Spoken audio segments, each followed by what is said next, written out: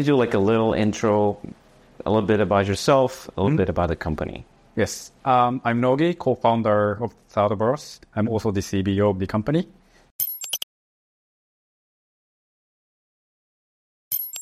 So Cloudburst is a VR gaming developer publisher. And then we have two studios. And one is in Japan, in Tokyo, and one in the US. But the US is all remote. We don't have any offices. And we currently have two games live. Then one is a sword fighting game called The Sword of Gargantua. And then one is called Altai Breaker, which we just launched on the PlayStation VR2 platform. And then now our US studio is making the hero-based shooter called X8. That's what we are expecting launch soon. And then we actually are planning the closed beta 2 next week from the March 27th. A couple of words about yourself. What do you do? What's your name? Sure. Yeah, my name is Dax Berg. I am the VP of US Studios for Thirdverse.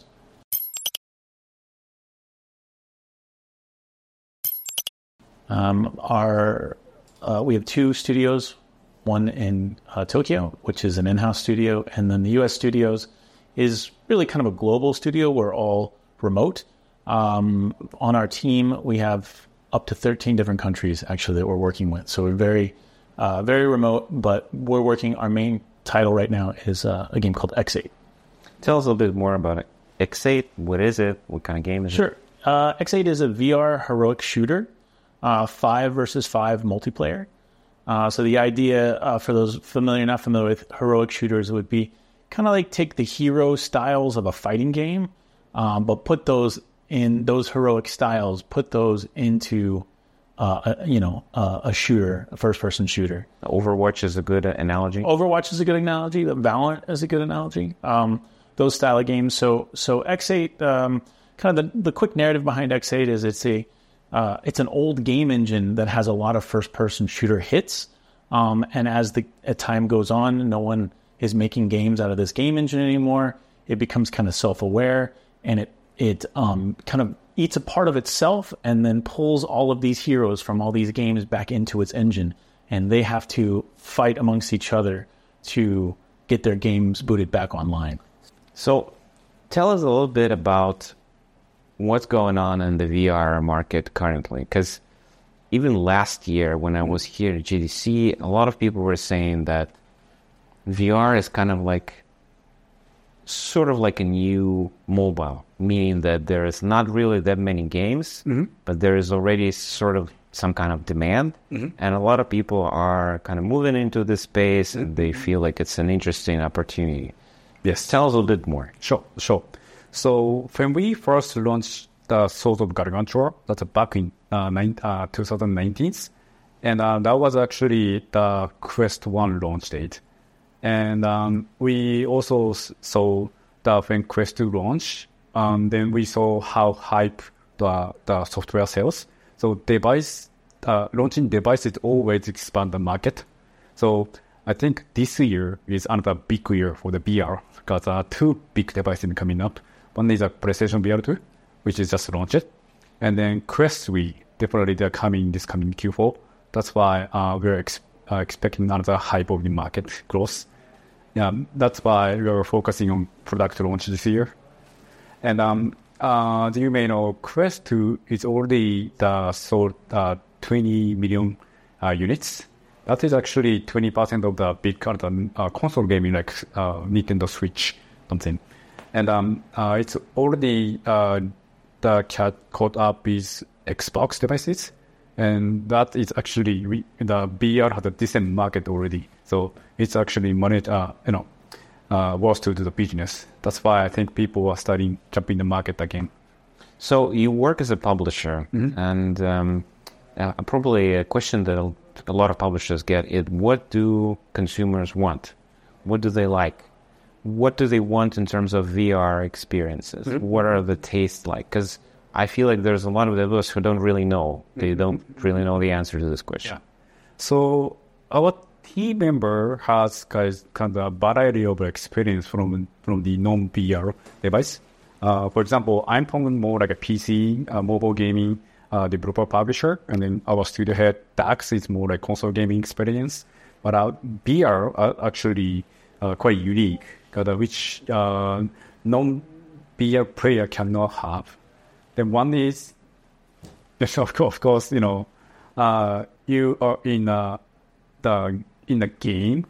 Because I always say the non-VR game experiences you only can have through the 2D monitor. But in the VR, you're in the game, actually. That's a big difference first. And then another big thing is we always say that it's interaction. Because the non-VR gaming, you just use controller, mouse and keyboard on top of it. And then you just the control game character through the monitor. It's more like a third-person view. But in a VR experience, you are going to be the game character itself. Then you touch object, then you kill enemies, mini stuff. That's totally different experience. And we know there are already many VR gamers in the market. And then what they most expect is more like a new experience. Flying, climbing, but it already exists. But they are still looking for another new experiences. That's what we are trying to generate. So, kind of like, I guess, a noob question. I'm one of those people who gets destroyed in any competitive online shooter. Right. And then I think about trying to do this in VR, and I feel like my chances are even smaller. So, how do you make this work in VR that it's not disorienting and then you understand where you're going? Because, options, like we mentioned, there's like 360 degree and you can be attacked from all over. Yeah, lots and lots of options. I had a big meeting several years ago with Jason Rubin from Meta, and he said to me, the more options you can give a player, the better they'll be comfortable with. So, for example, movement styles. Smooth turn is one way. Some people have to play with smooth turn. As you move and look, you kind of turn the way you want to go. I can't play that way at all. I need snap turn. Snap turning. With the flick, you can decide how many degrees of rotation you want to have. And you can set that anywhere from 15 to 90 degrees on snap. So that's just one style of movement. The style of locomotion comfort settings, we have a massive amount of options in our game to custom fit the player so that they feel the most comfortable in the game. As far as the game itself, it is a competitive game, so there is a learning curve, but we do have a very extensive tutorial and a practice mode to allow people to feel very comfortable learning all of the abilities and the things that you do within the game before you jump in. Do you guys feel comfortable launching a multiplayer title? Do you feel like there's enough players on the market right now that are craving multiplayer experiences and you're not going to end up with like a lobby that's half empty? We do. With, like I said, over 20 million devices for Quest, plus we're cross-platform. So the idea of PSVR 2, Quest, as well as PCVR on Steam, all of those players will be able to enter the same lobby and play together. Do you use any particular, is there any particular technological aspect to like the networking and making sure that it all connects, or do you use some? Yeah, I mean, we use a system called PlayFab for our networking, but there's a lot of technical things to be able to hook that up and make it run smoothly. So let's talk a little bit about from the developer standpoint. When I think about video games done for VR, I think that they are shorter in terms of session. Mm-hmm. They also have a little bit of a different visual style. And how do these particular elements influence the cost of production and the time of production? Is it as expensive to build a VR title as you're building like a game for computers? Or is it cheaper, or maybe it's faster? Like, what are the advantages if you want to try to do a VR thing? That's good to ask to Dax more. But of course, if it's maybe there are no advantages. That's also an answer. But if you try to make a high definition content, of course, the cost is gonna be really higher. Because everything in the VR is a 3D, and a 360 environment. So you have to, generate everything. That's why more lower, simple visual should be more reasonable to develop. That's a sense of the development in the VR so far. How do you think games like Alex are made? Like, what do you feel like it costs to do a game like that? In the Half-Life Alyx? Yeah. That's crazy. You remember the cost? It should be 100 or 200 million something. That you cannot do right now. It's not affordable to do. You're talking about cross-platform. What kind of technology do you use in terms of rendering? Like, do you use Unity or Unreal? We use Unreal. Yeah. Unreal. Tell us a little bit about how Unreal feels itself in the VR the platform. It adapts pretty well. We're not on Unreal 5. We're still in 4.262, I believe. We do have a VR version of Unreal, so there's a small kind of plugin specifically for VR, and then on top of that, we add our own little bits of flavor to help with the game. But Unreal's done well for us. We really feel like that's where the game engines are moving, and a lot of our story is based on a game engine, so it's kind of funny. We use a lot of Unreal, yes, meta. Exactly.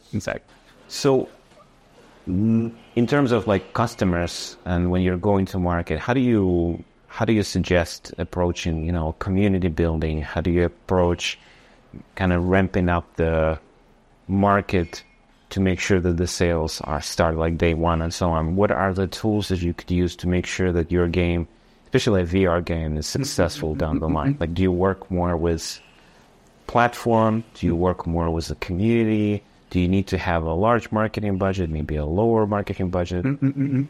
So we already launched two titles, and we learned a lot. And then our concept of the game development is more like community-driven. But of course, we work with the platform such as Meta, also Steam, and the SIE for the PlayStation VR 2. But of course, we need their support. But we are making content which we are selling to the consumers. So our approach is trying to interact with more communities, and then try to get more feedback, and then try to implement our game. I think that's the key. And then they have a direct answers what they want to do, what they want, right? That's why we use social media, also Discord, and then build a community over there, then interact with them. What do you think about platforms in general? Like, what is the platform to go to if you want to be successful in VR? Is it kind of Meta stuff, or is it PlayStation, or do you need to? Because you can't cover all of them like at immediately, right? So you need to prioritize. So where do you think the focus should be? We'll be back after a quick break. Ever thought modern video games should be more interesting? At the Gaming Blender, we take randomized genres, mechanics, and make a new game every episode. I've added permadeath. We have a survival game of a hardcore simulation, which could be House Flipper, and with the permadeath of XCOM.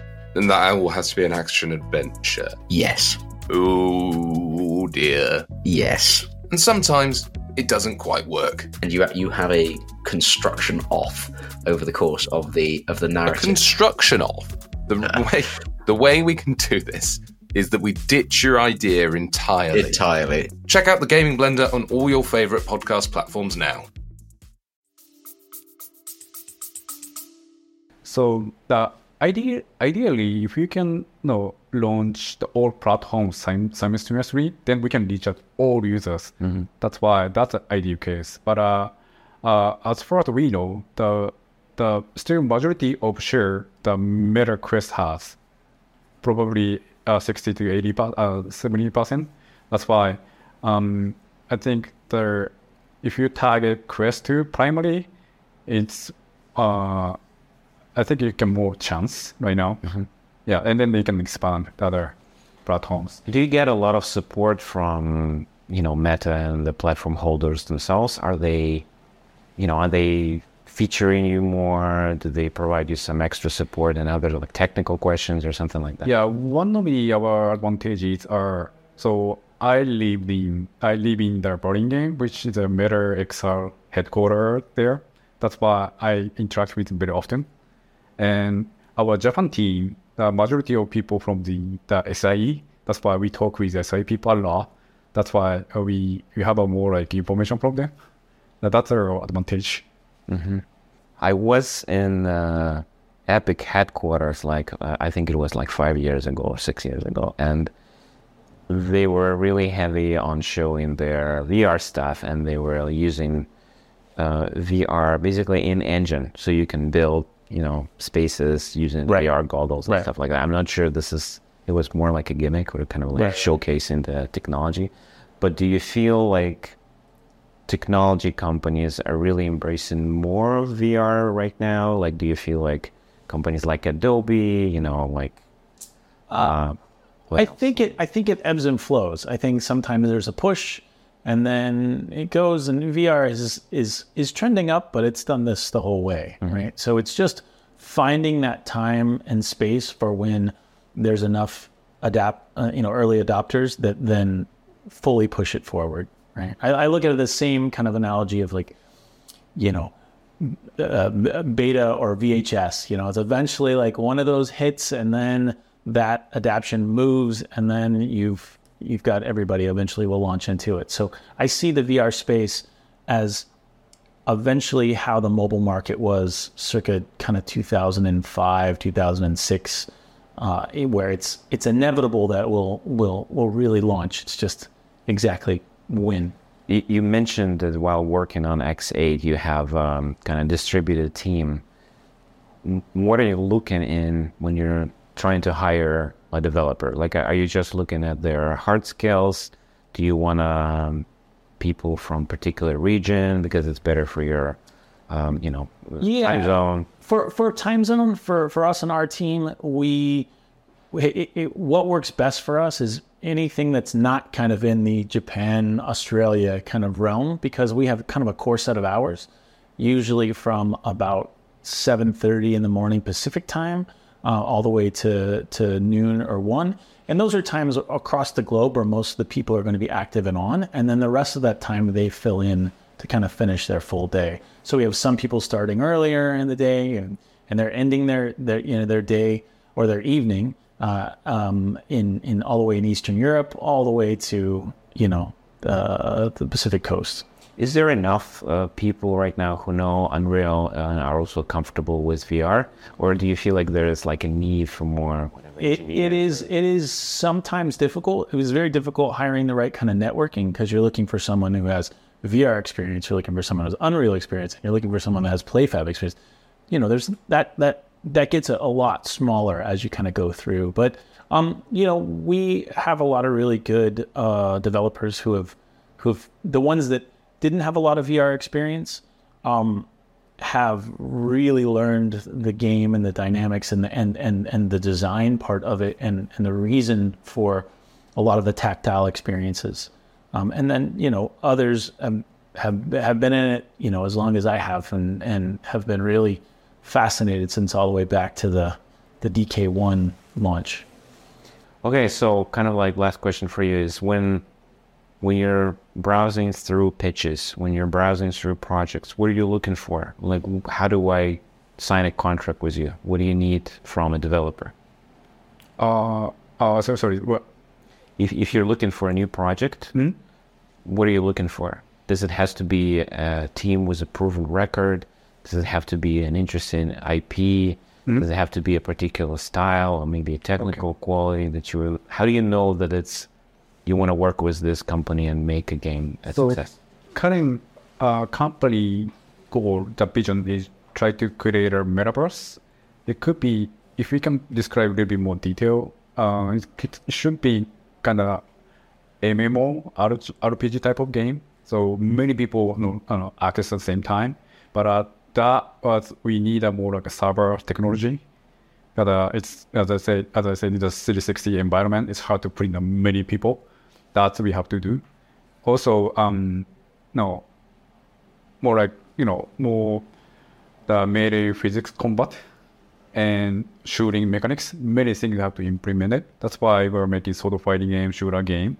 But also, to make VR market popular, I think we need existing IPs. That's why we are also talking. So that's the main pillar we are trying to implement a game. Is VR development big in Japan currently? Is it a lot of companies are doing it, or do you feel like it's still like a smaller niche? It's getting bigger, but there are not many VR specific developers in Japan, but it's expanding right now. But ideally, the big console gaming guys like Capcom, Konami, Sega, if they seriously jump in the market, at that time I think it's no big expansion. I think Capcom was doing some work in like with the Resident Evil series. Yeah, and but VR. They just provided IP. They didn't make it. Oh, they didn't do it. Yeah, that's a more core project with Meta. I feel like when you're looking for developers, one of the things everybody's saying that you need to have passion, you need to be very, engaged and so on.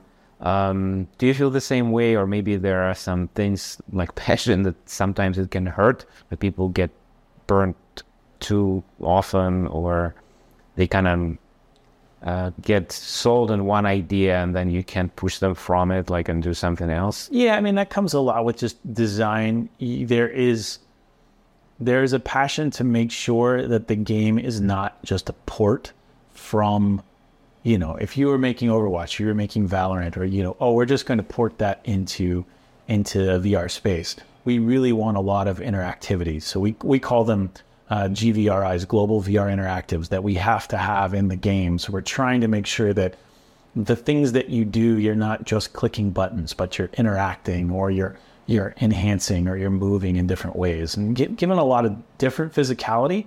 However, we do base the game around being very, it's not room based. So you can turn and spin and take a step side and lean to right, but you don't move throughout the room. You don't need to. And the reason behind that is that our game lasts anywhere from 15 to 20 minutes for a full match. People play a couple matches in a row. And I still feel like in some ways gamers are inherently lazy, where they want to be comfortable but still want to play a lot of times. So we keep that a pivot point there, and you're stationary. But we do have a lot of movement from your center standing point. So, final question.